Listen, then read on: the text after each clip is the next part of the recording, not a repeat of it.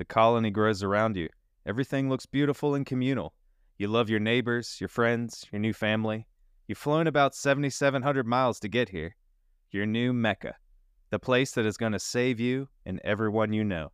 It's isolated, gorgeous, and you don't look like anybody else.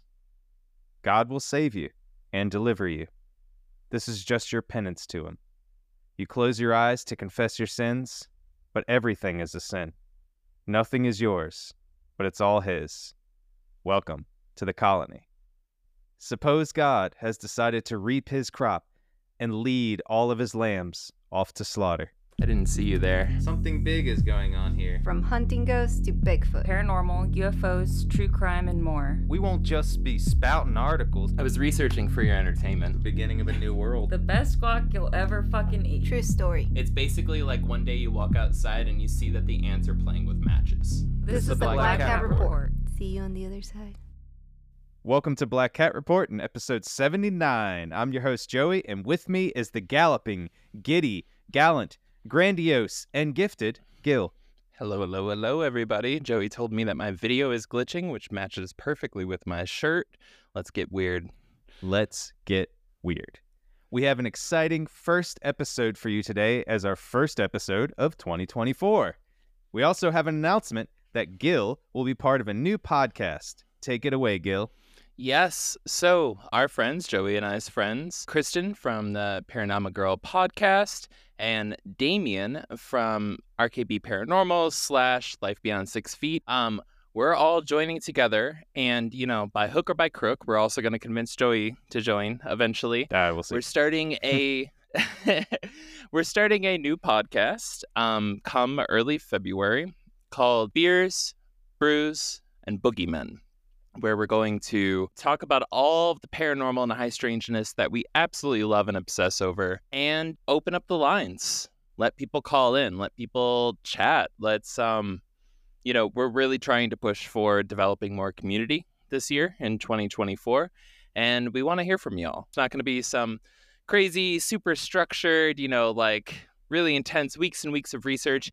It's just going to be folks coming together to talk about the topics that they love and to discuss it with the overall paranormal community. So that's coming in early February. And I know what you're already saying. You're already asking yourself, Gil, that sounds fantastic. Where do I join? How do I find it? Well, after we record the episodes, which will be airing live, I think right now the plan is on Saturdays. It's going to be up on YouTube and things like that. So you can watch it live.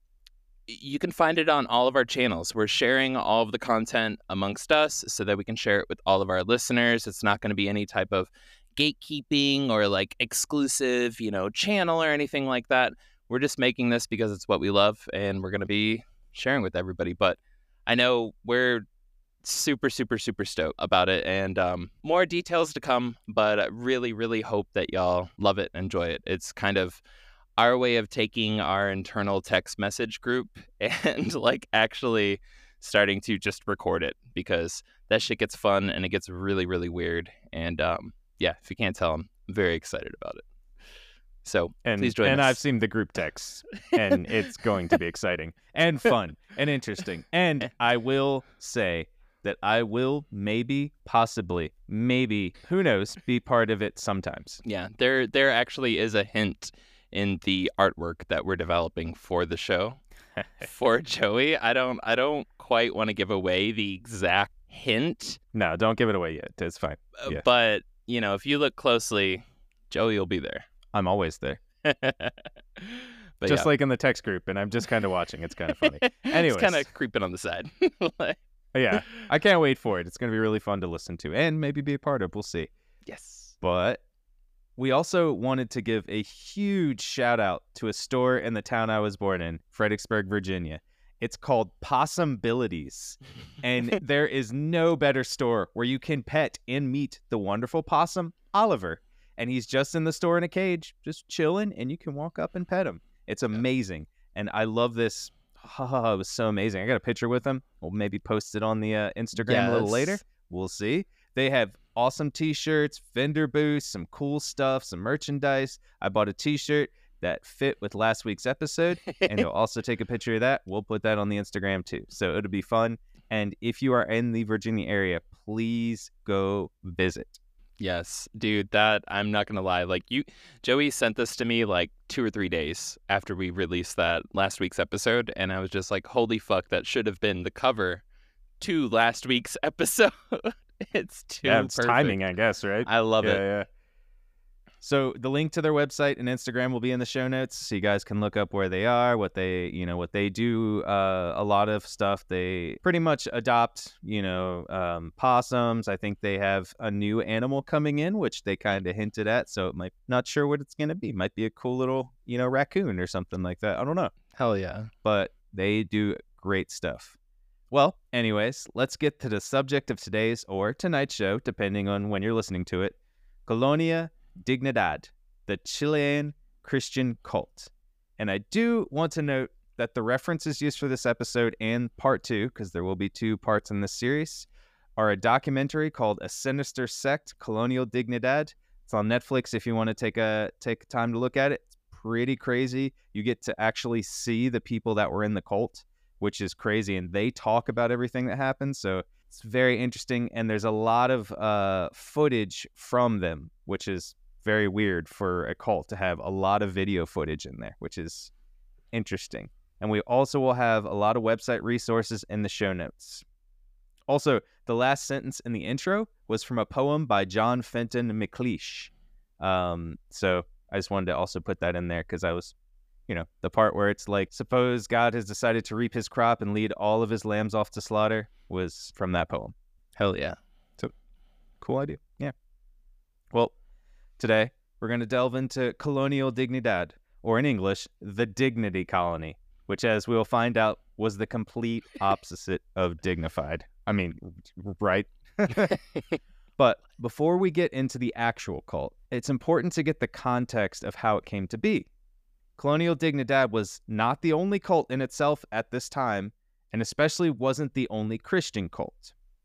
So at this time, and a little earlier, a man named William M. Branham, who I had just went on a tirade to Gil about It's true. earlier, reading and listening to some of this stuff. It's 100% true. He is seen as the father of most of the splinter Christian cults that started after World War II. Oh. I called him the Pentecostal prophet because I love alliteration. True. He's a leader of a group called The Message, and The Message is interesting because it's not necessarily a group of people, but it's just the group of his what would you say? The group of his what he believed in and what he preached, and the people behind it kind of took that as their group name in a way. Even though he really didn't try to create a group of people. They kind of created themselves. So he low-key went the Jesus route, where all of a sudden his apostles actually kind of picked up the torch and started making their own groups, started doing their own thing, started saying hey, this is Christianity. And it was Jesus never walked around saying, you are my last name now. That didn't happen. He actually spoke out pretty heavily against churches. I mean, which I'm assuming is different than this dude. Yeah, he did a lot of awful stuff. And again, I also did research on William Branham, both sides of it, because I went to his own website, williambranham.org, I think it is, if I can remember, and try to get context of how he believed he was perceived. His idea was that I didn't create these cults. I didn't create these sinister cults. I just created the bond of ideology and the people coming together for this. And yeah, it's like saying the highway to hell is paved with good intentions, and that kind of thing. But he necessarily wasn't a great person. So he was actually a really bad person, which I'll explain, and his associates and how he became to the person he would be.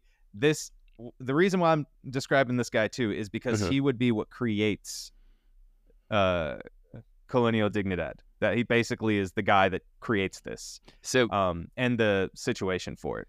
So he literally had a moment where he was like, I know it might be hard for you to understand right now, but this... Yes! Saint Karen. He was the Saint Karen. So William Branham was pretty much the founder of what we call modern day televangelism. He would have great big shows of healing people. The ones where they put their hand on people's head and magically, boom, heal them. Yeah, that stuff. That is literally Hell what he yeah. did. Yeah, He it's influenced crazy. my And childhood. I was raised Southern Baptist. Like, it was in the north, but it was a small Southern Yep. Baptist church. Like, that's right there with it. Well, William Branham was the guy that made it huge. He was basically described as, what was it, like the most smooth talking person in the world. Could get down to know you, could make you cry, and the next sentence make you laugh. And he just had that thing. And, we all see that, We've seen Joel Osteen go out there, and then they're doing the same thing. This is from this guy. He built this. He built the business part of it, and he built everything around it so that the next people in the 1970s, 1980s could come after that and do it. So this is the guy. Hell yeah. We will, I think, one day do an episode on this guy because he has so much stuff that we could talk about. But I digress. For now, we'll just kind of give him a little explanation. Well, he claimed that he was visited by an angel on May 7th, 1946, which is about a little less than a year after the end of World War II. It was this time the U.S. was kind of in a huge boom. We had just defeated the world's most hated people, the Nazis, and defeated maybe the United States' most hated enemies, the Japanese. Well, because of Pearl Harbor, at this moment, they were just like, these people are the worst. That's the reason why the bomb was dropped on them. If you've watched Oppenheimer, that's the reason they give, is like, Pearl Harbor, they shouldn't have bombed us. Not saying it was right, saying that's just the thought process. Well, there was also a huge housing boom, as mortgage loans were super easy to get, especially for returning servicemen and women from the war, and companies like McDonald's and Ford grew even larger as they consolidated and then grew into even bigger companies. As people's pockets were filling up, it was right time for people to also wonder when their souls and spiritual lives would start filling up. This was time for a smooth-talking and faith-pushing William M. Branham to step in. He stepped up to the plate and knocked it out of the park, so to speak. This was the same time that we had the birth of modern corporations. Yes. Right? So we had companies. Yes. We had companies. We had little mom and pop shops, maybe even small chains that were kind of like around the country. But it was this time, especially around post-World War II, because the entire economy, everything, America geared its entire economy towards the war effort, which this country has a massive amount of resources. This country has been based since the start on intense labor practices. So it has. Everything was geared towards it, down to the small plot of land where you had your victory garden planted in your front yard. Everything was geared towards it. And so this is the first time that we had these, essentially, for something that's not like oil or coal, we had corporations that were popping up just for fucking everything. Like you mentioned McDonald's and stuff. So it only tracks in my mind that there were also corporations popping up for religion. Right? It went from this local church to boom, now it's covering 17 states or anywhere with a radio signal. Yeah, exactly. And a lot of this too, which is something that's kind of lost in the area, this is really when the service industry started popping up big time. And it's a big thing to remember, because now people, we're starting to move into this little really small but huge growing middle class. And that middle class was spending. Yes. And that can't be underestimated or overestimated, because they were spending money on stuff that normally wasn't spent money on. Well, also before the war was the Great Depression. Yes. Yeah, literally the reason we got out of the Great Depression was because of the war. So people were living in what was literally referred to as the Dust Bowl.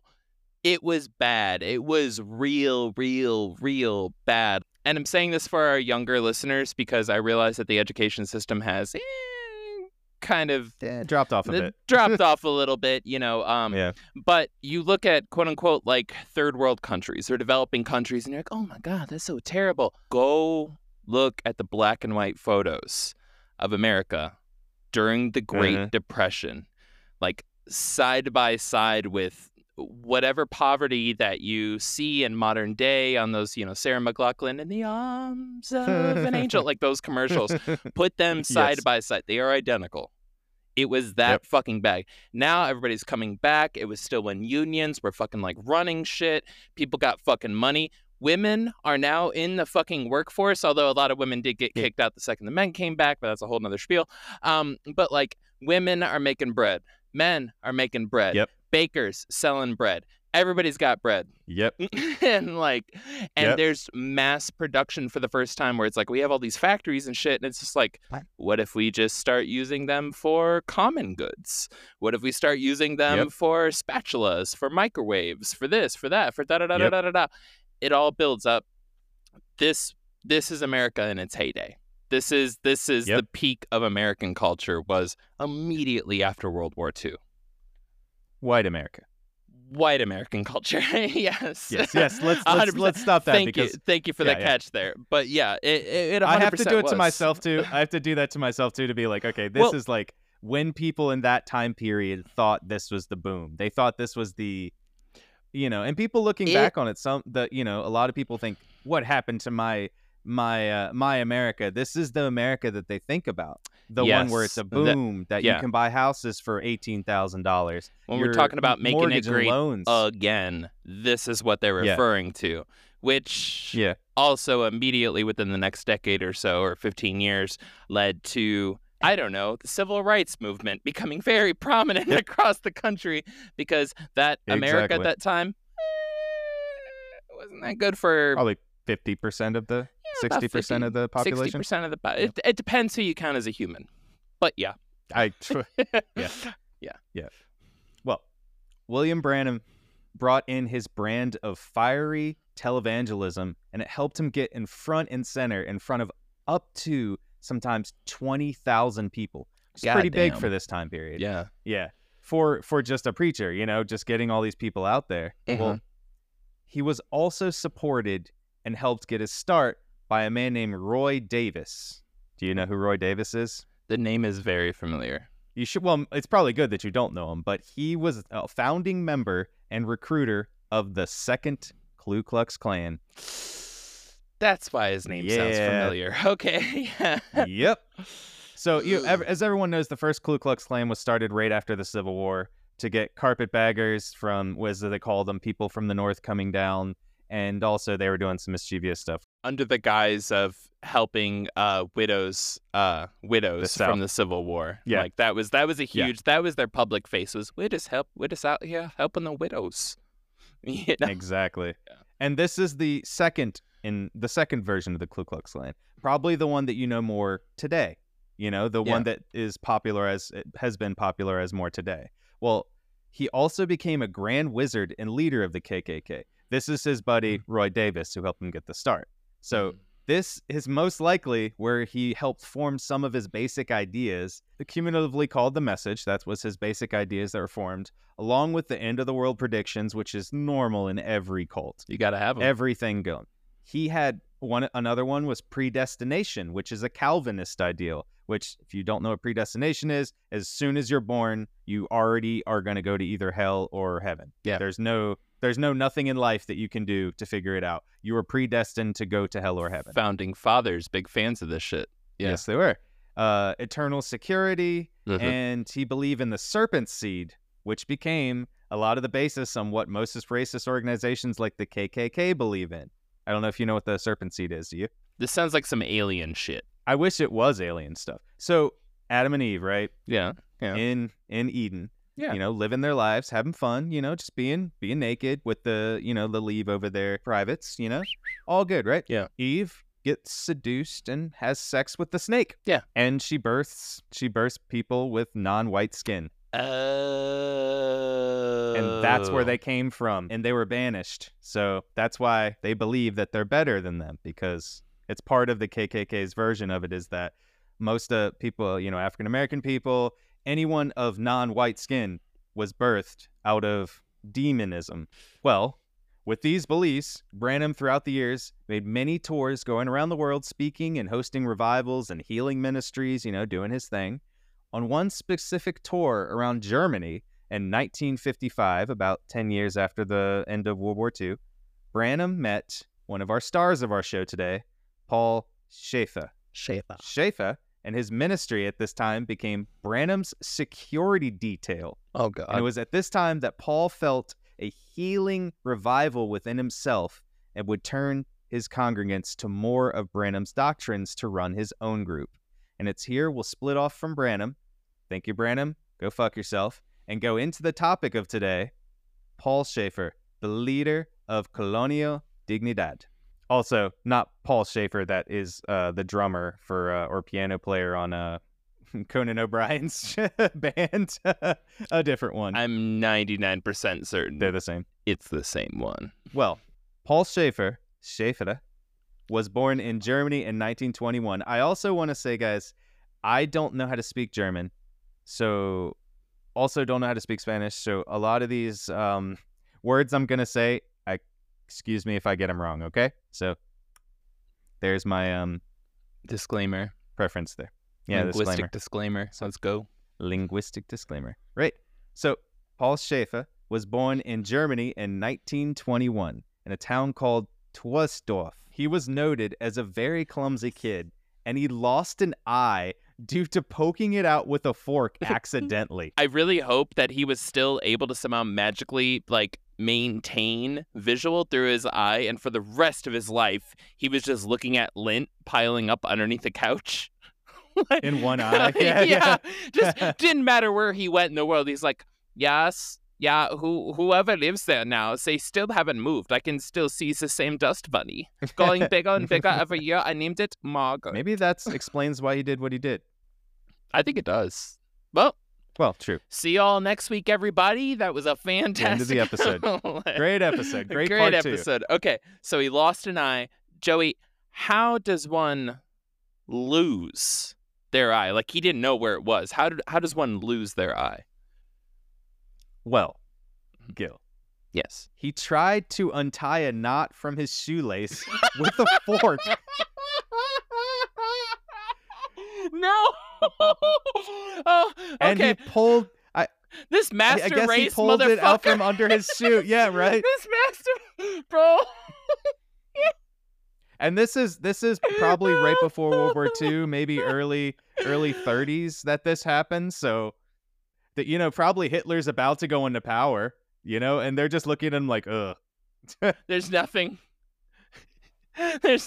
that makes me happier than Nazis getting injured. I'm Oh, sorry. in most comical way. Yeah. Even future Nazis. It's just like, bro, like, did you ever learn that lesson as a kid where you go to pull a power cord, like, out of the wall, but you, like, yank it, and that bitch comes back and just, whoop, like, hits you straight between the eyes? I had that happen to me when I was, like, I don't know, 7 or 8 years old. I was, like, I don't know, doing a leaf blower or some shit like that, and I, like, yanked the cord, and that motherfucker, whoosh, like, snake bite straight between the eyes. Like, that... Never had that happen. I 100% had that happen. It was my German heritage coming out trying to Oh, yeah, assassinate that, me. yeah. Luckily, my entire family history, we weren't down with those motherfuckers. But, like, Good. Yes. No, not at all. I'm like, Grandma, on point. Grandpa, World War II American soldier that met my grandma doing awesome shit in World War II. So, like, I'm, hey, I'm saved on that end. But I'm just saying, like, we've all done some shit, walked into a door or whatever, where it's just, like, some dumb shit. But, like, this motherfucker lost their eye untying their shoe. Mm-hmm. What Yep. the who gets a fork? And they're like, I've got an idea. Ha ha. Like, Paul Schafer, he did it. He lives the rest of his life with a glass eye. So I've seen pictures of him. I don't know. I mean, I didn't see any video of him. I just saw pictures. I mean, I did see some video, but I didn't actually pay attention to his eye, which if I look at it again, I'm going to pay attention to his eye and see if it moves. But yeah, he's had the rest of life glass eye. But he grew up pretty decently poor as well. And, like everybody in the fatherland served. He served post World War I Germany. Yeah, he served in World War II, serving for, of course, the Nazis. So he was a Nazi. Yeah. He was a stretcher bearer, or what they in German, it's Krankenträger, is stretcher bearer. Sounds angry. I think you got the accent right. Yeah. I hope so. I'm doing my best, guys. You Thanks. just Well- have to sound more pissed. Oh, I can do that with this guy. Well, he survived World War II, and his first mission started in Gotha, Germany in 1955. Okay. So he started a youth ministry, kind of, you know, he started like a youth group in Gotha. As one does. So small town, nothing going on in this town. Like my hometown, nothing going on besides this guy's youth ministry. Okay. All the boys described him as always smiling, Uh-oh. happy, Uh-oh. never depressed. And I think if we want to go back and reference an older episode, who does it kind of start sounding like? This low-key sounds a little bit like Slipco. I'm not giving away too much to say. Sounds like him. That explains all the video footage. Anyways, keep going. Yes. Well, he ran the Youth Boys Club, which was his thing, and all the boys loved him so much and respected him. They were always singing, playing, visiting him late at night. Wait, what? Singing, playing, and visiting him late at night. Nothing out of the ordinary there, right? One of these things is not like the other. All right, yeah. Pretty much. Well, not too long after that incident, he was fired from that job. Incident? Yeah, as they so wait, say. Was this And- one time, or was this like like Catholic Church style cycle of events? One Should he have joined person the saw it. diocese is what I'm trying to ask. 2 people saw it, right? Okay. So one person saw it. I am going to describe what she said in a minute. And another person saw it, and they weren't too pleased what was happening there. So Okay. well, he got fired from that job, and it surprised everyone that worked there. You know, I didn't know that was illegal. this would be a pivotal point in his life. I didn't know I couldn't do that. Yeah. I mean, it's Germany in the 1950s. Anything goes. Literally, at that point, anything goes. Yep. So after he got fired, he lived in the forests of Gartow, and it was there that he was visited by God, and he gave him his real mission. Which was? He started traveling around Germany and preaching at various free churches. So he started gathering like-minded people along the way and built his flock. Okay. Okay. And throughout this time, he had become a follower and big believer, this is when it connects, with William Branham's way. He at this time wanted to build a place that he could call his own, to start building his own Mecca. This wouldn't be his forever home, but a start. So in 1956, he built a youth home in Heide, Germany. I think that's how it's pronounced, Heide. Well, people who were his followers at this time started to pool their money together to give Paul Schafer, so the mission could grow, right? So, you know, this is how it always happens. He's just like, well, we need to grow. We need to start pooling our money. We need to start going towards our mission, going towards building things for people. Most people started giving 100% of their earnings to him. Whoa. Because they believed in him so much. Already, this is not even like, this is maybe like 2 years into his building his flock. These people just they grabbed him and they loved him. So this dude was a fucking natural. Like, this is before He had it. This is probably before the word cult existed. Like, he wasn't even close to starting his cult. And like, motherfuckers take my baby. Like, they're already doing it. Yeah, this was him just building. And, you know, I feel like when he stayed in the forest, he learned and studied and thought about everything in Gartow when he was in the Like forest for that Fucked year. up Thoreau. Yeah. Yeah, he just kind of built this thing in his head. And the mission, you know, he was pretty much like not outcast by people, but he was outcast. So literally like a fucked up Henry David Thoreau that wasn't able to do his laundry at his mom's house. So this is what happens. Yep. When you go and you write that beautiful piece of literature, what is it, The Eye, and, you know, I'm a giant eye and I'm walking through the woods, and you go the Henry David Thoreau route, but you're not able to do laundry on weekends. So you actually just go ape shit in the woods. Yeah, and plan. This is what happens. Yep. Yeah, he's crazy. Well, I mean, he's a reformed Nazi at this time, right? Wink, wink. It's because it's after World War II. So he's a reformed Nazi. Well, in 1960, it took them a couple years to build the youth home because they were slowly building capital. They were slowly getting in money. They were building materials. There's a lot of videos in the documentary of them building the home, of them building the youth school and the youth home. And it's very interesting. The cameraman and the guy who was in the excuse me, it'll eventually be called the Colony, but it's not a cult, as they say. It's eventually joined the Colony. The guy just said everything needed to be videotaped because we needed to show the world how this thing grew and how it built, which also helped later on. This is in Germany still. Or have they gone to South America? They're still in Germany. Okay, so it's 1960. They're still in Germany, and they're already recording and documenting the building of their colony.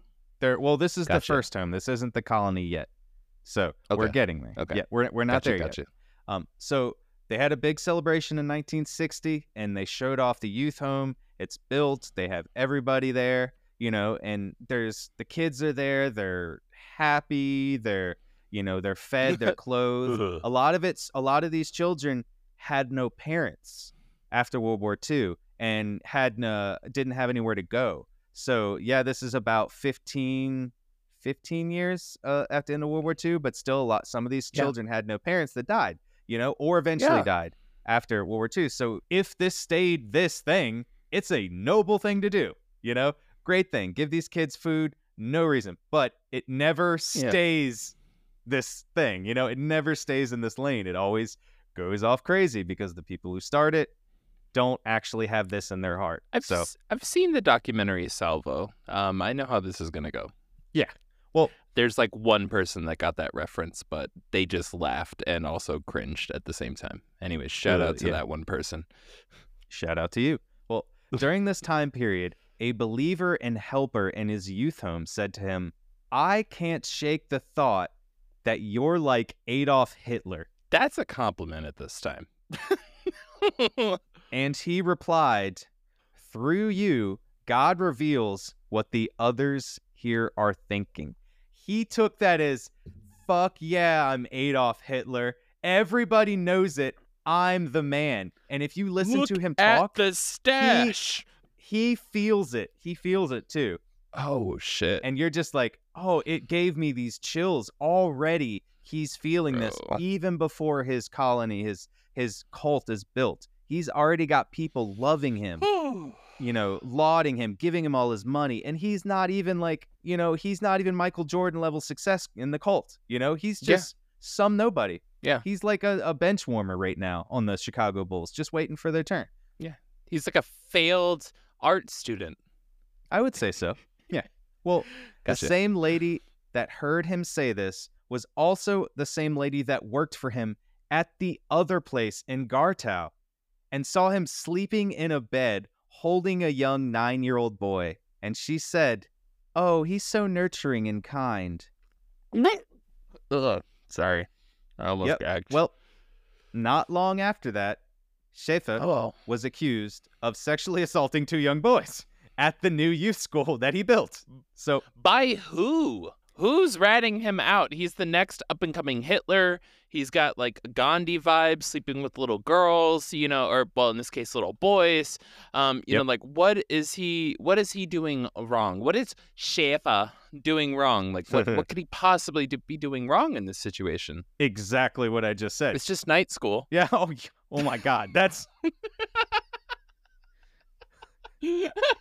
That's horrifying. That's terrible. I hit a spot. I predicted the script, didn't I? Yeah.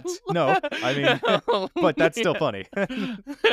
Well, Schafer, after he was accused of this, he said, "I'm going to meet with these boys privately afterwards." So he met them and told them, and they each said it on the documentary afterwards.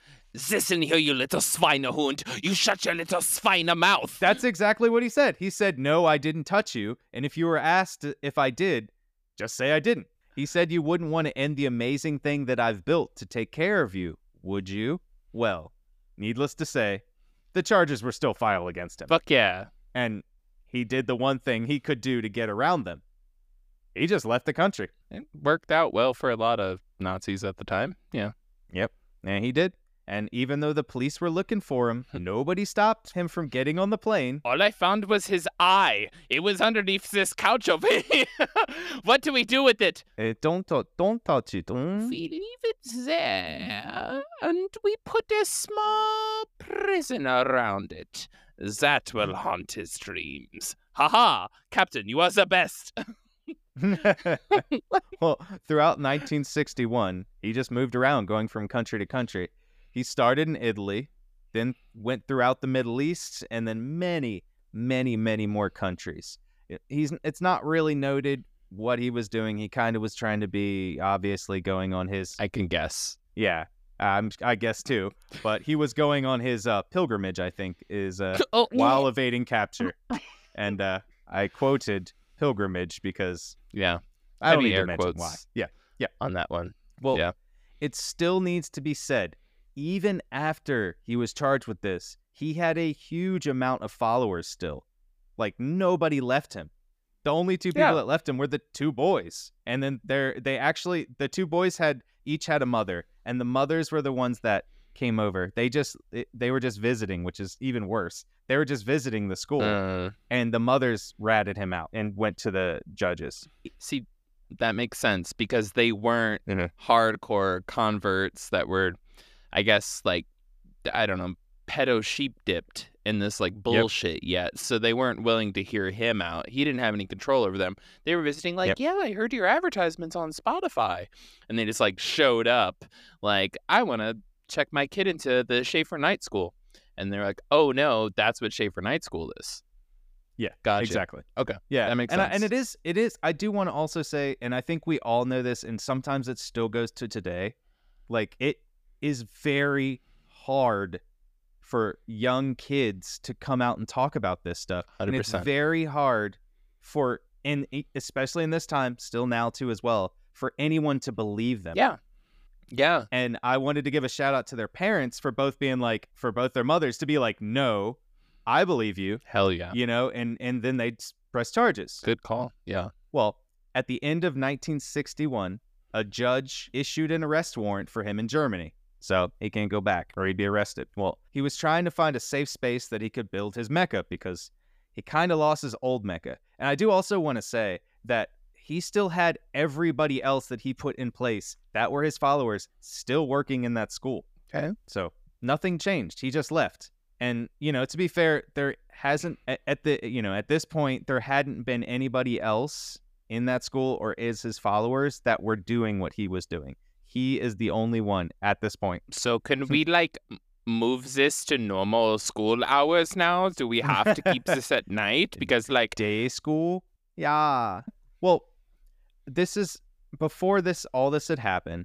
And to give a little give a little backstory in this, on May 22nd, 1960, the Valdivia earthquake, also known as the Great Chile earthquake, hit. It was the most powerful earthquake to ever happen, landing in between 9.4 and 9.6 on the Richter scale, which is huge. And it's the largest one to ever happen. So I thought 10 was literally the highest it can go. Yep. I know that with earthquakes, every bump up, so like a 1 and a 2. The difference between a 1 and a 2 is 2 is literally twice as strong. But then when you get to 3, right, it's twice as strong as 2. And when you get to 4, it's twice as strong as 3. So like 9 is like, that's enough to yeet a young child like straight up into heaven to see a fucking concert. Like that's up there. No, it's the only one that was recorded at this, so who knows what happened to that one yet. That's insane. It was estimated to have killed in between, and it's very, wide estimates on this. So in between 1,000 to 6,000 people, and caused in between 400 million to 800 million damage, or as I worked out in today's dollars, $4 to $7.9 billion in damage in Chile at this time, in this one small area. That's almost as much as Grand Theft Auto 6. That's how much it's going to cost, yeah. Mm-hmm. God damn. Yeah. I bring this up because Chile was in really bad shape, and they needed help cleaning up the debris and also housing people. Yeah, 100%. It's here, and comes Paul Schafer and his followers. The Chilean ambassador, who was very close to the German ambassadors, go figure, reached out to Schafer for help because he knew of his school, he knew of his youth ministry. He didn't care so much about why he was fired from the youth minister part of it, but that's fine. And because he did not have anywhere else to go, Schafer moved him and his followers to Chile. He was received at the presidential palace as a hero with open arms. He was given land in the south of Chile and central Chile to start his new Mecca. No. They were given a place in the Maule region, which actually from the pictures is super beautiful. And it's long flowing fields with mountains in the background along a winding river. Looks picturesque. Yeah. Chile is one of the most gorgeous places on the planet. The one problem with the land was the soil was really bad and really hard. So it was very hard to grow, to make things grow in it, to like plow into it. All was too spicy. Yep. Yeah, they couldn't get into it because it was too spicy for their German taste buds. This is too spicy. Spicy as in potato. I can see the ice wall right there. Okay, we can't live here. Is that I see Captain Butler? Yeah. He's always been an asshole. I hate him. That's why we sent him out there. Well, it made it really hard to grow anything, obviously. But ever the German spirit, they made it work. They don't give a fuck. Yeah, they just made it work. And it worked. Just literally, they're like, physics. Haha. Fuck you. We invented this spicy potato, which we do not eat, but we trade with in town for unspicy potatoes. Well, I do want to add that it wasn't all adults that made the trip over to the mission in Chile. Of course He pretty not. much kidnapped children and would continually bring in children throughout the years as well. Why do I feel like this is a biography that was sitting on the nightstand of Jeffrey Epstein? He pretty much kidnapped children and would continually bring children as well over the years. He just would bring them in, obviously, that's him. That's what he's going to do. Yeah. So to get in the country and to make some investments in the land, they used the name Sociedad Benefactora y Educacional Dignidad. Charitable and Education Society Dignity. Yes, pretty much, yeah. Well, in late 1961, Schafer gave out the call for all of his followers to come to Chile. So he only brought a few of them with him at the beginning. And now he's like, I'm bringing out the big guns. 9-year-olds and like 2 random people. Yes. I mean, he's up to 300, getting like 500 really bored at this here. time. I've already got all their Pokemon cards. Okay, I win every round. Okay, and now they're speaking Digimon, but they don't know I go way back with Digimon. Okay, I got the Digimon cards, and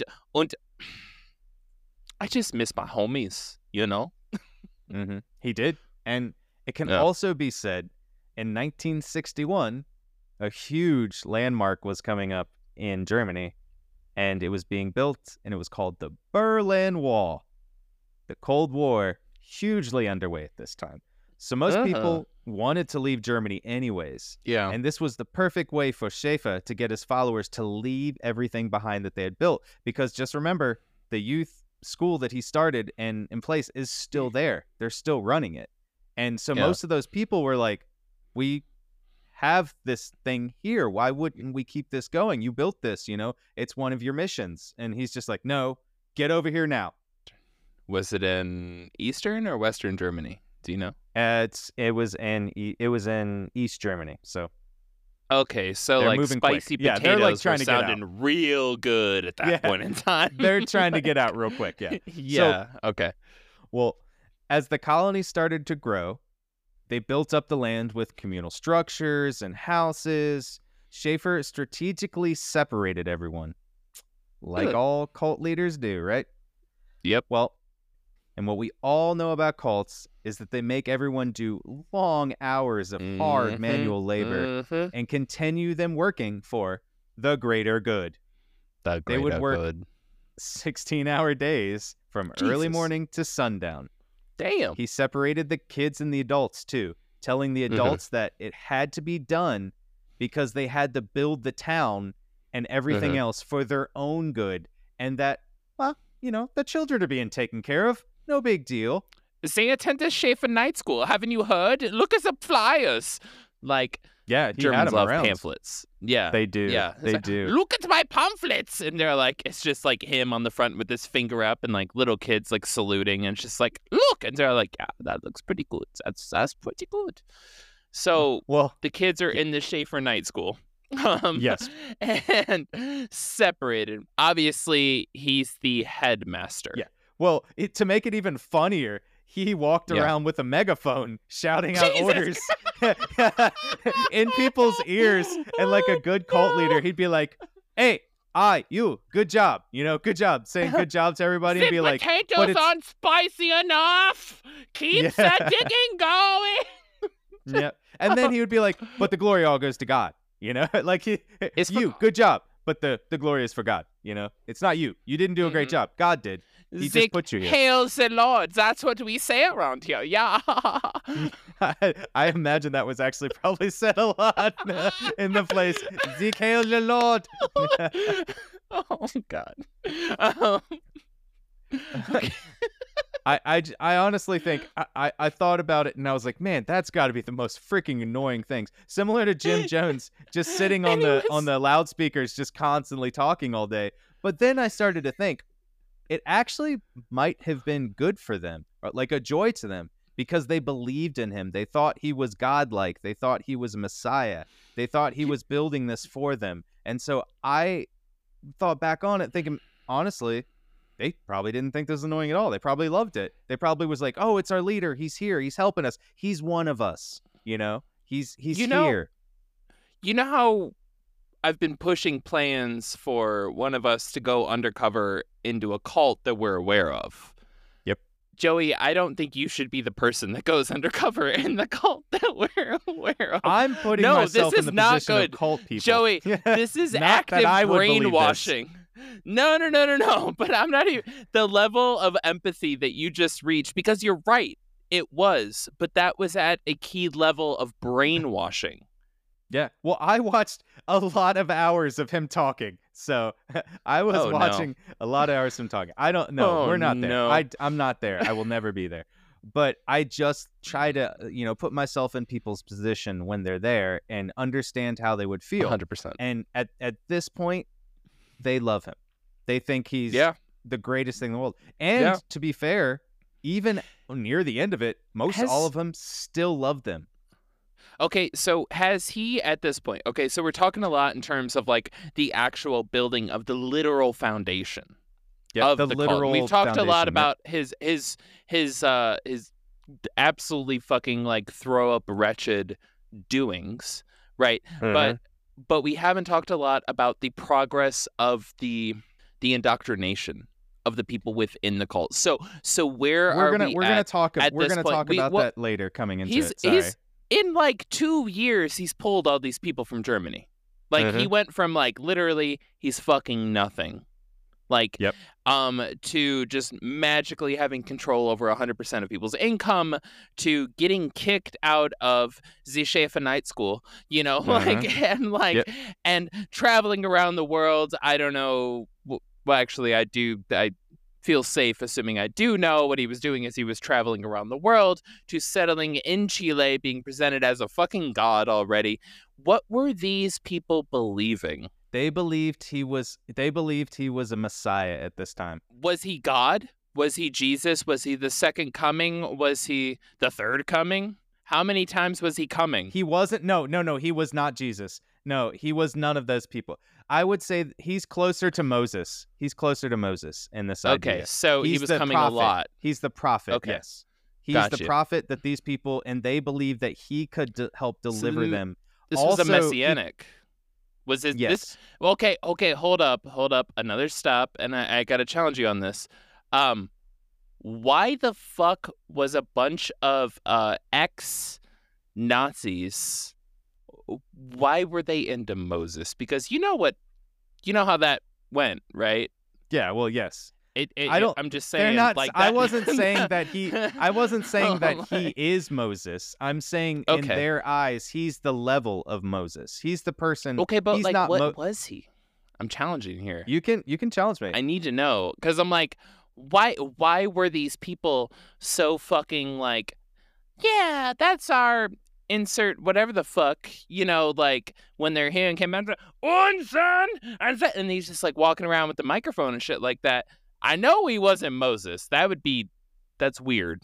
That's another level of weird. So, like, what was he? Mhm. Was he the third Jesus, fourth Jesus? You know, like, what did they believe? He was helping deliver people from their sin, not as Jesus, but he was the leader of this. He's their preacher. He's the love of their life. He's the preacher, but he has built himself into this almost, and you're Like right. Pope? He has a Messiah complex. He does. Yeah. And it's not that they think he's God, because they don't think he's God. They know that there's a God. This is part of the Yeah. Christian Pentecostal thing. There's a God. Yeah. He's not God. You know, He's helping creating deliver his them. own papayasness, his own Yes. popeness. Is that what you're telling me? Yes, He he's is becoming the Pope. Basically become the Pope. Okay. Thank you. That's a good Okay. a good reiteration to that. He's basically becoming the Pope, and he's doing what William Branson did as well. He's getting people believing in him. He's getting their money. He's basically making it so they can't leave. I'm sorry 100% about the long tirade on that, but like we are dealing with the early incantations of like of cults. Yep. Right. So like we are actually looking at the history of cults. Yep. Right, in terms of the modern developments. And a lot of modern cults, it's just like, they just jump straight to, well, you know, I'm the second coming of Jesus, you know, and it's just like Charles Manson out here just being like, hey, baby, you know what I'm saying? And like, and they're going into like, I'm this, I'm that. This is before that. Like the ground is like completely unset, right? Yep. Like it is as spicy as the South to Central Chilean farming soil. Okay. Literally, yes. You know, so the spiciest potatoes of early culthood is, I don't even know what the fuck I'm going to become yet. Yeah. But the belief is there. Like, motherfuckers are already being It's like, crazy. take my money. Yeah, You know? the foundation happened before the foundation happened. You know what I mean? Like That the is foundation of nuts. people's belief happened before this. They just, That is he nuts. was so good at being Just swindling. himself. And I want to say it like that. Spindler. Himself, Yeah. that he had built this, and yet and I want to be fair, he still isn't even going into how bad it's going to get. This is like, you know, we built the foundation, but it gets way bad. Yeah. Like molesting children is horrible, but it gets worse. So this is just the beginning. And You they better back already that believe up. in him this much. Yeah. Okay. They Nazi already believe in molesting him this children. much. It gets worse than that. Yes. Okay. Yep. Because Holy shit. this is him building. Well, I want to say this, like we're just talking about the building up of it and how much they believed him, and this is a perfect segue for it. It was noted by one of the colonists, and I call them colonists because they live in a colony, and they're also colonizing another country, just like a lot of that happens. So it kind of makes it, you know, the double parallel there. He said they didn't worry about their kids because they believed that Schafer was doing a better job teaching them and taking care of them than they could do themselves. And that is from one of the colonists who had his kid there. That's how brainwashed these people were at this time. And even at the beginning. And these are like the beginning people too, like the people that came over, the first foundlings of his foundation. So yeah, this was the thinking of all the parents at the colony at this time. So obviously, this allowed Schafer to do whatever he wanted to the children of Colonial Dignidad. He was sexually abusing the children and teenagers, and there was nothing they could do about it because they believed, the teenagers, if I told somebody, who would believe me anyways? The fucked up thing is they were right, dude. Yep. The colony was the perfect pedophile paradise. You know, I like my alliteration, akin to Epstein Island. He could do whatever he wanted because they could not do anything. They couldn't leave. It was 24 miles from any other town. Most of the children in the colony didn't speak Spanish. There were no police, no one had any money or passports, and there was no transport. Well, Joey, I gotta tell you, everything you're saying is just definitely putting me in an excellent mood. Holy shit, this is terrible. Yeah, and he built this. You know, he built this. He made people build. Well, let's just say he made people build this for him. He built the ideologies behind it. There is one trinket of good news because in 1962, one boy did escape. One boy. I want to read his biography. Holy shit. This motherfucker went 24 miles Chile, I don't know if anybody's looked at like a topo map of Chile. Not exactly flat land. You know, have y'all ever heard of a little place called Patagonia? Okay, like Yep. not exactly the easiest land to traverse. Nope. He was lucky in a lot of ways. But he actually, what's crazy is he Yeah. tried 3 times to escape. He was caught twice and brought back to the colony. They put out rewards for this guy. Wolfgang Knisse is his name. He was a young German boy, Dope name. and he escaped. Yep. Yeah. He was the first time he was caught and brought back to the colony, he was beaten, he was given less food, Yeah, of course. and made to work more for his infractions. He also had some weird different punishments. He couldn't talk to anyone for up to 3 years, and to make sure he couldn't escape again, he was made to wear red in the morning and white at night, so they could always see him. That is a whole nother level of fucking maniacalness. It's diabolical to do Dude, this yes. to a teenager. The kid was like 13, 14 years old. To get down to the psychological level of like, god damn Germans and their efficiency. Like literally the punishment is wearing colors that will make it difficult for you Yep. to escape at different parts of the day. Yep. That isn't, holy shit. I don't even think they did that at Jonestown. God damn. Like, No, I think they let him leave because they knew they were going to die in the jungle. That's why they Yeah. didn't care, you know? Yeah, Guyana, have you seen them spiders? Like, they ain't getting Yeah. far. Yeah. Them Like, jaguars are going to eat him. Pythons, you know? Yeah. yeah. Well, on his Yeah, third dude. and final escape, Wolfgang Yeah. made it across the river, and he just, Hell this yeah. time, he just swam across the river and was like, screw it, I don't Fuck care. yeah. No fucks Yeah. given. Yep, he didn't care because he was like, I'm either going to die or this time, or I'm going to escape. Uh-huh. He escaped this time, which was amazing.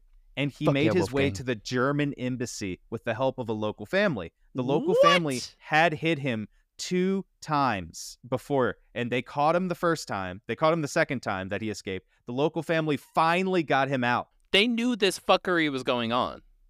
Yep. Just this one small family. I do also want to say this was just one family because Fuck a yeah. lot of people didn't care. Yeah. This is So- like the spicy potato underground railroad going on here. I'm here for this Yep. shit. Okay.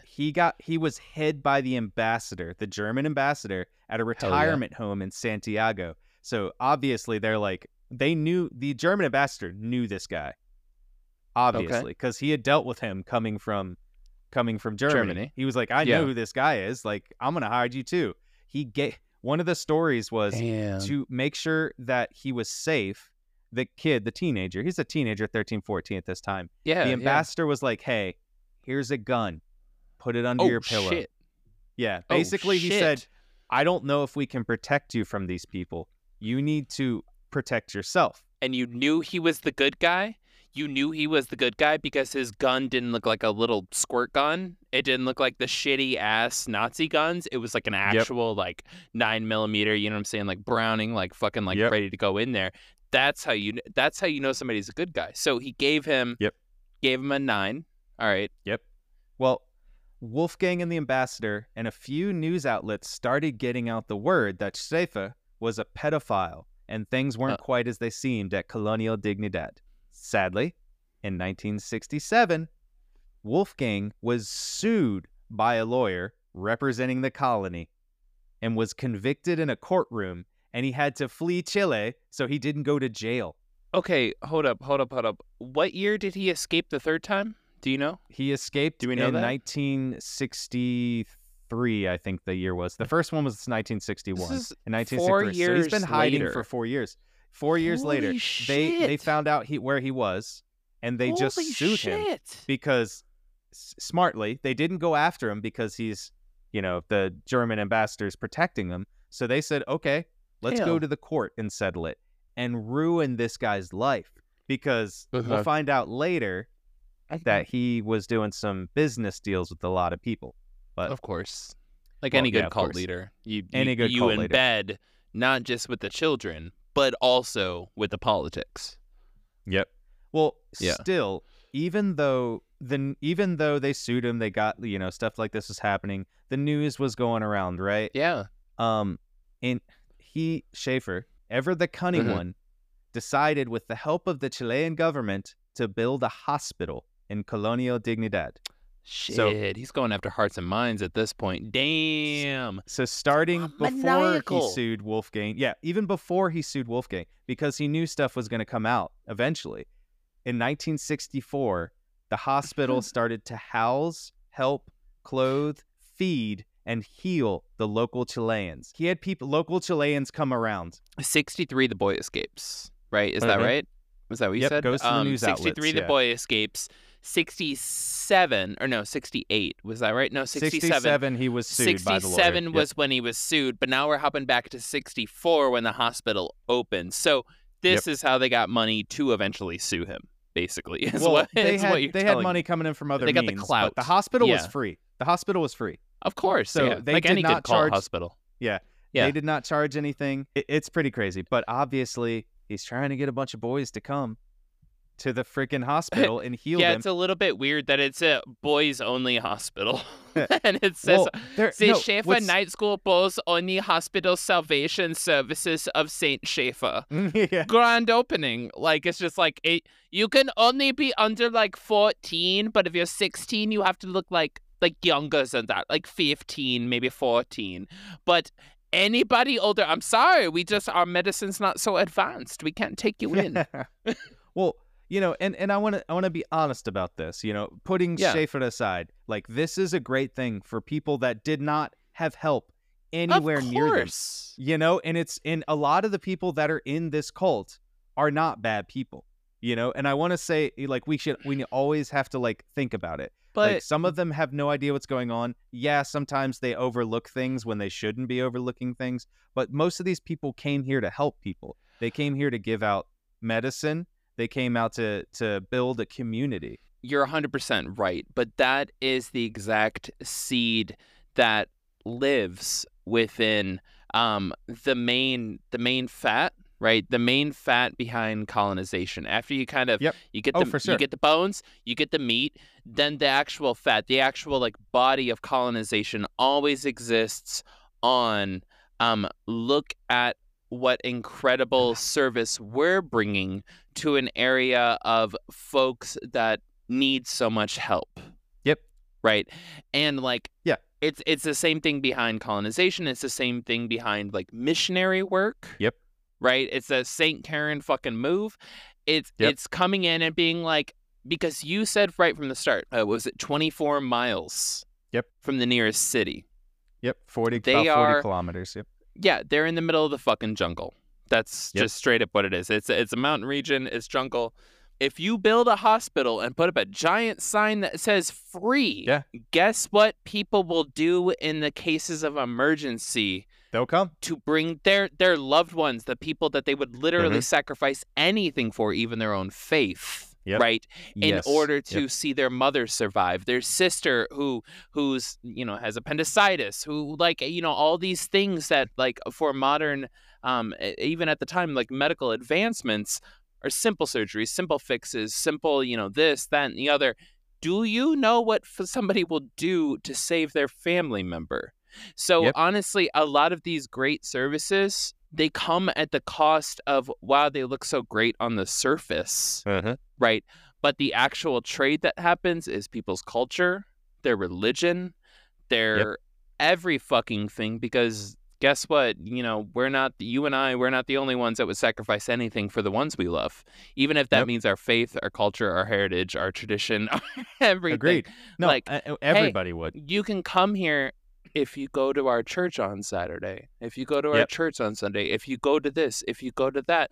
Well, hey, I'm glad you're so thankful. Honestly, you don't need to pay us anything, but Schafer does encourage all of the people that come here to stay in contact so we can know how they're feeling. So So every Saturday we give out this and we and this is how indoctrination works. And I'm sorry to go on that very long rant, but you are right. It is a good thing. But with the stipulations I know are fucking coming, it is a terrible thing. Sorry. Just as I said earlier. I'm backing up. Agreed. I'm backing up. No, just as I said earlier and agreeing, the highway to hell is paved in good intentions. That, I think, is such a great quote for that colonization in that kind of way. And not always colonizing is with good intentions, but in this specific intention, this is a good intention.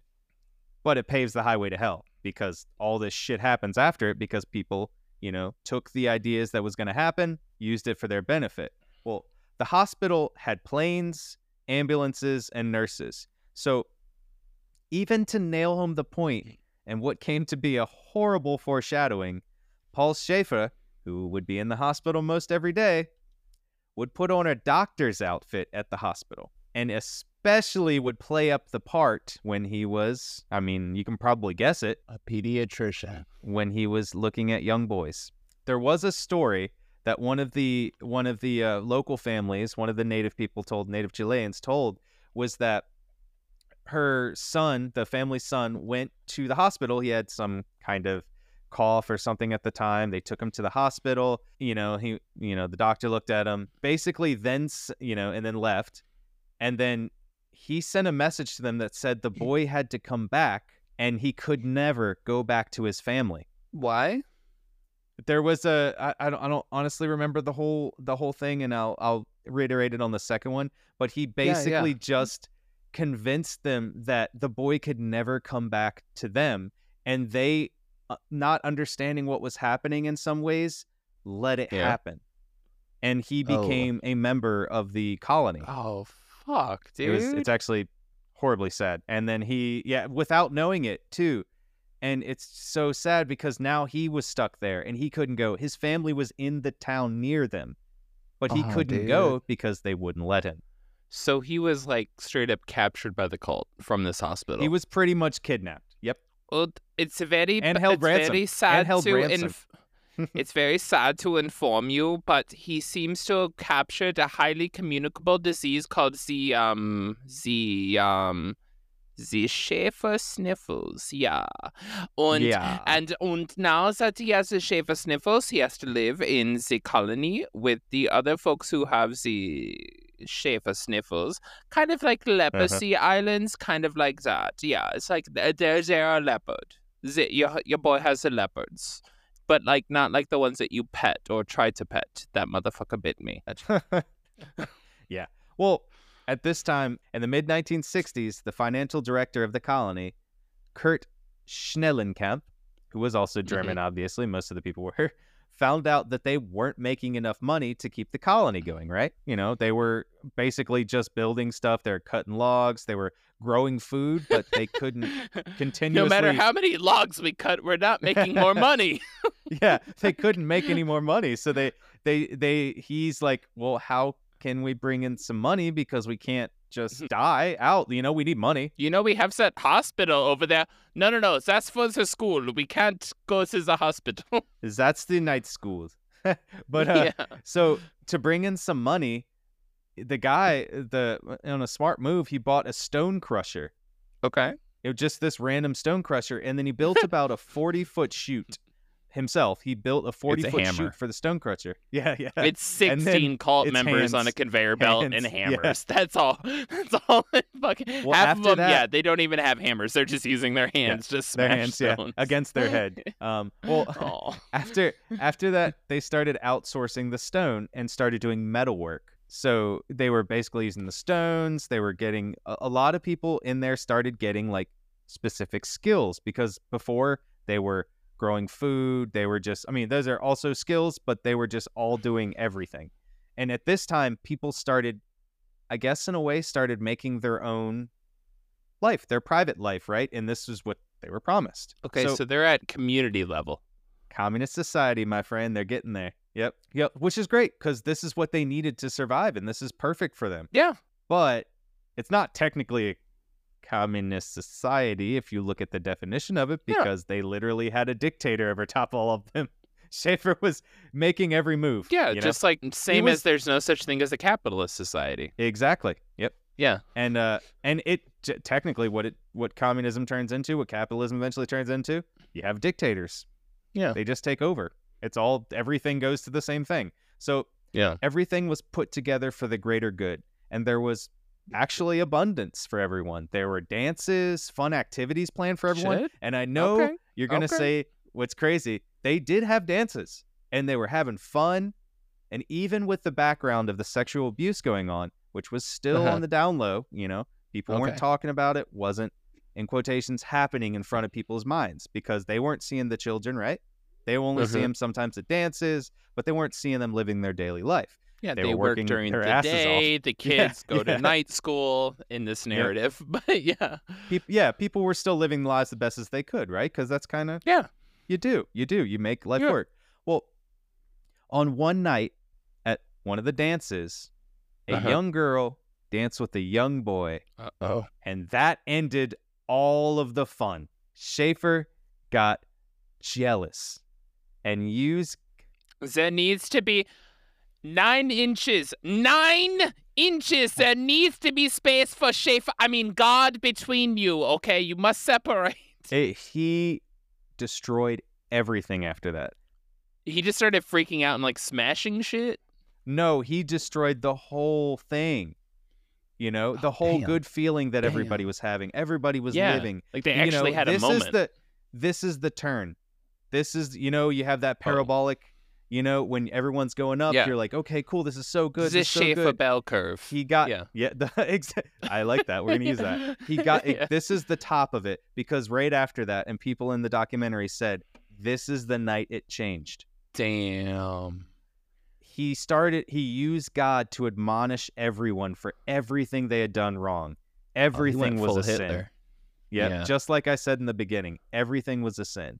Schafer, like we had talked about earlier, was the route to God. And so he started doing these private confessions with everyone. So he started being their preacher. But what that was for was to gather intel on everyone, how they thought, what they did wrong, if they thought they did stuff wrong, if they were thinking about doing stuff wrong. And he got in everybody's head. This is the next step. He jumped up. He already had these people's hearts, and now he's going for their minds. From Scientology to Jonestown to you fucking name a cult. This is, if I had to sit there and write out what are the things every cult should do, this is the fucking move. But this is before that's even put into a textbook. Yep. Yeah. He saw the moment. He saw the moment, I think. Yep. He's a fucking natural shitbag. Yes. Damn. And at this point, he was getting their confessions every other day. It was in between 1 to 3 days he would do confessions with everybody. So people, because they thought he was their, he was their preacher. He was their route. They didn't think of him as a spiritual Gestapo. They thought he was. They didn't think he was basically a bad guy. Their pope. Yeah. And so people would tell him everything, right? They thought and felt like when you go to confession in the Catholic Church. But I really don't like red on my body. You know what I'm saying? It's great for other people. But he's like, oh, fuck, why did I tell everything? But it's like when I go and I get my nails done and said red is your color. And I'm like, honestly, I don't think red is my color. It's much more like an autumn, like a fall. You know what I mean? Do you agree with me, Schafer? Yeah, I 100% agree with it. Why did I tell them? Tell me everything. Yeah. There was some reject confessions that just happened talk where he's too much. Yeah, he's like, fuck, I have to keep this going, but I really wish they would shut up. Yeah, and he would ask them leading questions, lead them more into different things to get them to tell them more. And even when they weren't thinking about stuff, get them to confess things they might not even have done. So he had got into their mind this much, and obviously, like he was going to do, he started using these as reasons to punish people, to make them comply with the rules and the goings-ons at Colonia Dignidad. That Schafer swivel. To punish people, he swiveled very quickly into this. They would use a wooden stick and beat the, quotations, sinner until they complied. They would beat them so hard, the bruises wouldn't just be blue, but go straight to black. And one of the colonists described it as, you were beaten for so long and so hard that you didn't feel anything anymore. And you would do anything just to comply with them, with whatever they wanted. And it wasn't so think about this. So it wasn't just Schafer beating these people. He was delegating these tasks to people in the cult. And so if you look at Jonestown in just that lens, Jim Jones did the same thing. He had people also help punish people, and he was making level. It a thing, you do for us, and we're trying to do this for you because you're a sinner. We want you to understand that you're a sinner. You can't do this. You have to stop, even if it's just a made up thing that you didn't do. Well, like all governing bodies, you have to institutionalize your insanity. One of the main functions of all law enforcement and laws and legalities, our governing bodies, is to hold a monopoly on the legitimate use of violence, right? Yeah. And the only way that you can do that, especially if you're going, the cult route in this case, Yes. is to come in and to desensitize, your most ardent believers. Your most ardent supporters, right? The people that are really the fucking diehards, desensitize them to your wishes, right? Yeah. Desensitize them to your wishes, and then have them enacted, have them acted out, and that allows you to control more people. Because if he was trying to do this all on his own, how would he write his itinerary for his night school? He couldn't even have time for that. He couldn't do that, no. Yeah, so he needs enforcers. Yep. And perfectly lining up with how he starts preaching in this part of it, because he's preaching before, he's preaching his normal doctrine, but now he's shifting it just a little bit. A shift. So yeah, Schafer shift.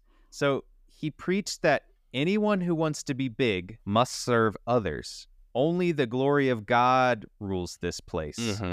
So he used this to make everyone take all of their private belongings and burn them in the middle of the colony. Mostly spicy potatoes at this point. Yes. What did these people own at this point? They took some of their stuff, their pictures, their stuff from home, from Germany. They brought it with them. Damn. So they still had some of this stuff. And he said, private belongings, that's a cancer. Can't have that anymore. You can't be part of God's chosen and have private belongings. It's everybody's belongings. So he burned, he made them burn everything. I would say how funny would it be if for the private belongings, this is fucked up, but if you're running a cult, shout out to the chicken cult, folks that have been with us for a while know exactly what we're talking about. Gavin, always thinking of you, my man. Yes, sir. So when you're running your cult and when you get to this stage, right? Not saying you went this route, you are a better person than this. You're not going to go the whole much better Catholic Church, strong German accent route. You're going to go a different way. You're actually going to try to do some cool shit. Anyways, when you get to this point, right? And it's just get rid of your personal possessions. I think what would be a better mental fuck for everybody is not that you burn all of your personal possessions, but if you take them and you have to swap them with other people's houses. Because how much would that fuck with your head if every day you woke up and it's somebody else's mom and dad, and they're not even a matching pair, are portraits on your wall, and the trophies in your house are from sports you never fucking played. You never got into bocce ball, and just all of this. Well, you did, Joey. I mean, you are a bocce ball champion, but but how fucking weird would it be if you go into your house, your physical family 100% accurate, but all of your distant family and all of the references around your family's history are just a total amalgamation of just fuckery. I think that's a better move than burning. I'm just gonna say it. You would probably think that you're in another dimension, that that you still have the same family, but you just did different things. So that would be a complete mind screw up. Yeah. So as I was saying, he made them burn all their private belongings in the middle of the colony. This was the last piece of the puzzle in the total and utter isolation from their own selves. They were not individual people anymore with individual lives or private property. It was all Colonia, Dignidad. They served it, and they served him. To nail this home, one of the colonists that came there had asked about private residences instead of, they were living in dorm-like places they stayed in, right? So they built these big dorm-like places. They're all staying together, which, to be fair, Schafer, when they went over there, promised them that they were going to have this. This was going to be the next step. Okay. He responded to them to him by saying, "Aren't we one big family?" Ooh, wreck that guy. And this is the Damn. beginning. He then had a meeting, Yeah, and it was a men's assembly, right, with about 50 of course. Yeah. people.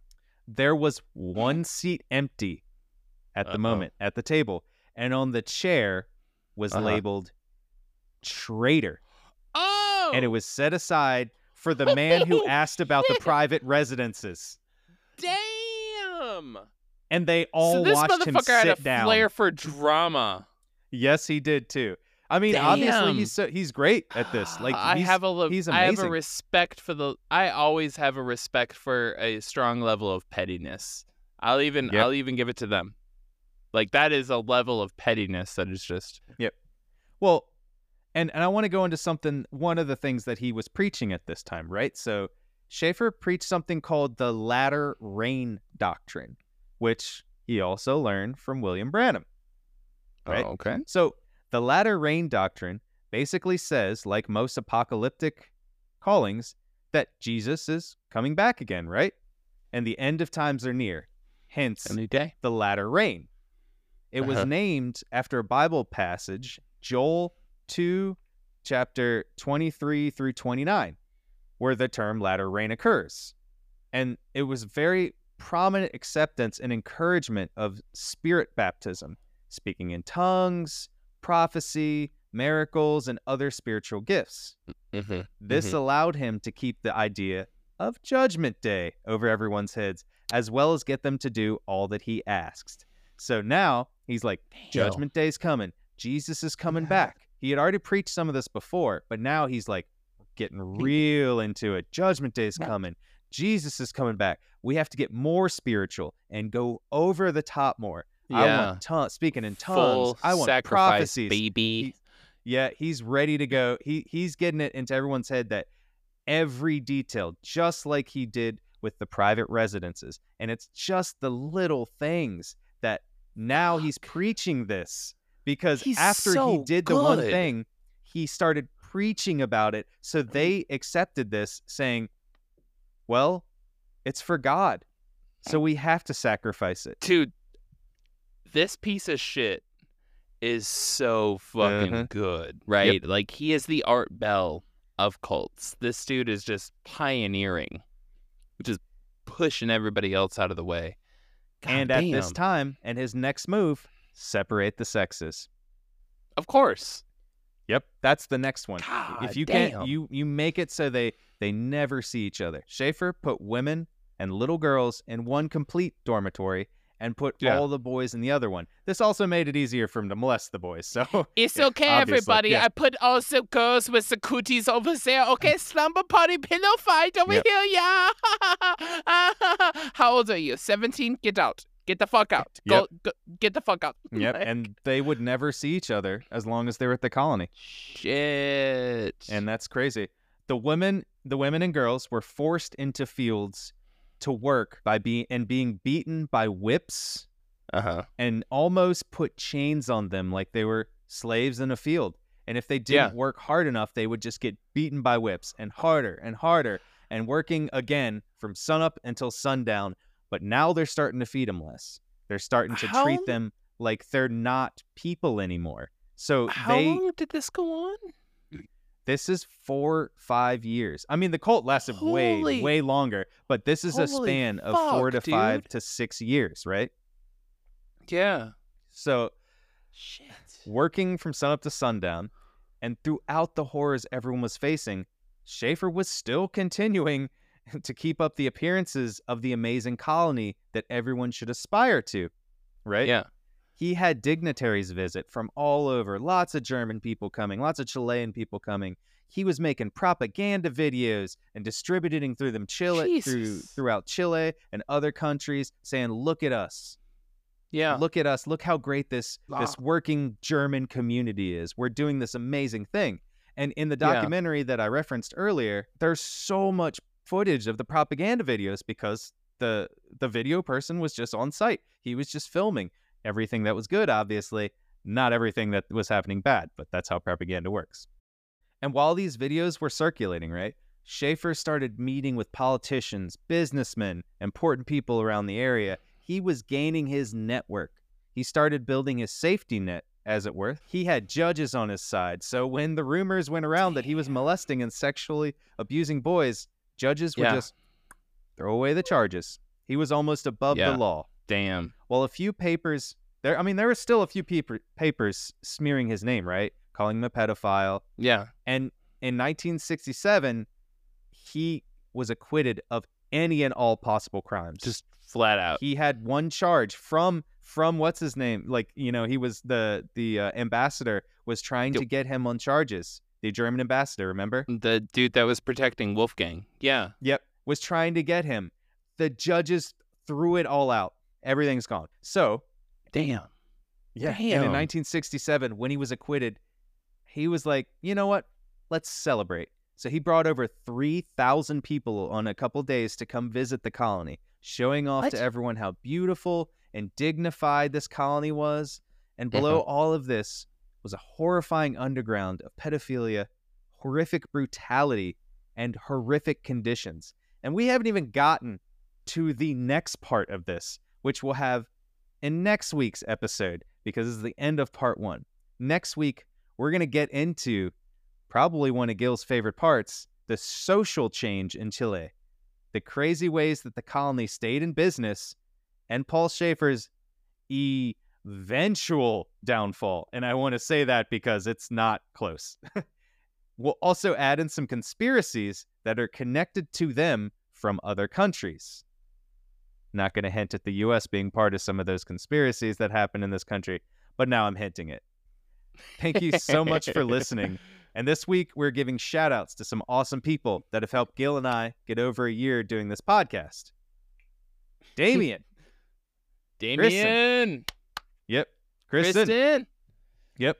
Whitney. Thank you. Morgan.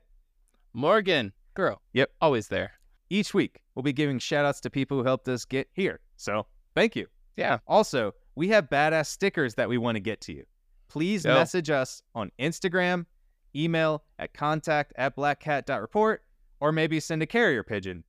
I hope you've trained it to find us like Gil is training the crows outside of his house for things. A little over a year and a half, but allegedly. But I do want to jump in there. So, the top link, if you've managed to make it this far, you deserve this, all right? You've been abused enough. You've been tortured enough. You've faced the hardships of this world enough. And as a reward, you deserve a free sticker, maybe even 2. You will be in the exclusive club of folks that are about to see our new branding, our new logo. There will be a change in our logo coming up very soon. Now, I'm only telling you this because you've made it like an hour plus into this episode. You're our diehards. You're our homies. We love you. We got a new logo, new branding coming out, right? And you will get a copy of that along with a squonk sticker. But here's the fucking thing. There's only, and I took down a note, 13 stickers left for us to send out. Joey and I, we're meeting up over the next couple of days. Every single person that fills out the form, which will be the top link, wherever the fuck you're at. If you look, there will be a thing. It'll say Squonk stickers. You click it. It'll ask for your name, a shipping address, because I don't know how the fuck else to get something to you. And it'll be like, hey, success after you fill it out. That's just going straight to us. I set up that form personally. That's on my services, my account. It's not being sold to a third party. If you fill that out, we will be sending you special stickers, custom stickers of a squonk and our new logo, right? And taking the time over this next week to actually fill out a message to you. We want to ring in the new year with gifts.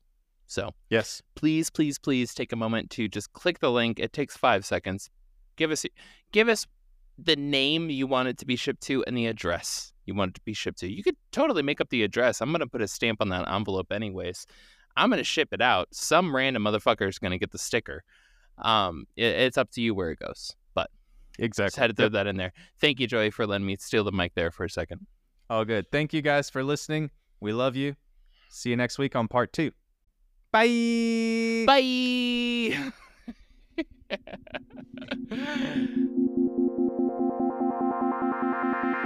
That was a fucking great episode, my man. That was fucking awesome. So, do you want to hear about the sarin gas and AK-47s that they're going to produce next week?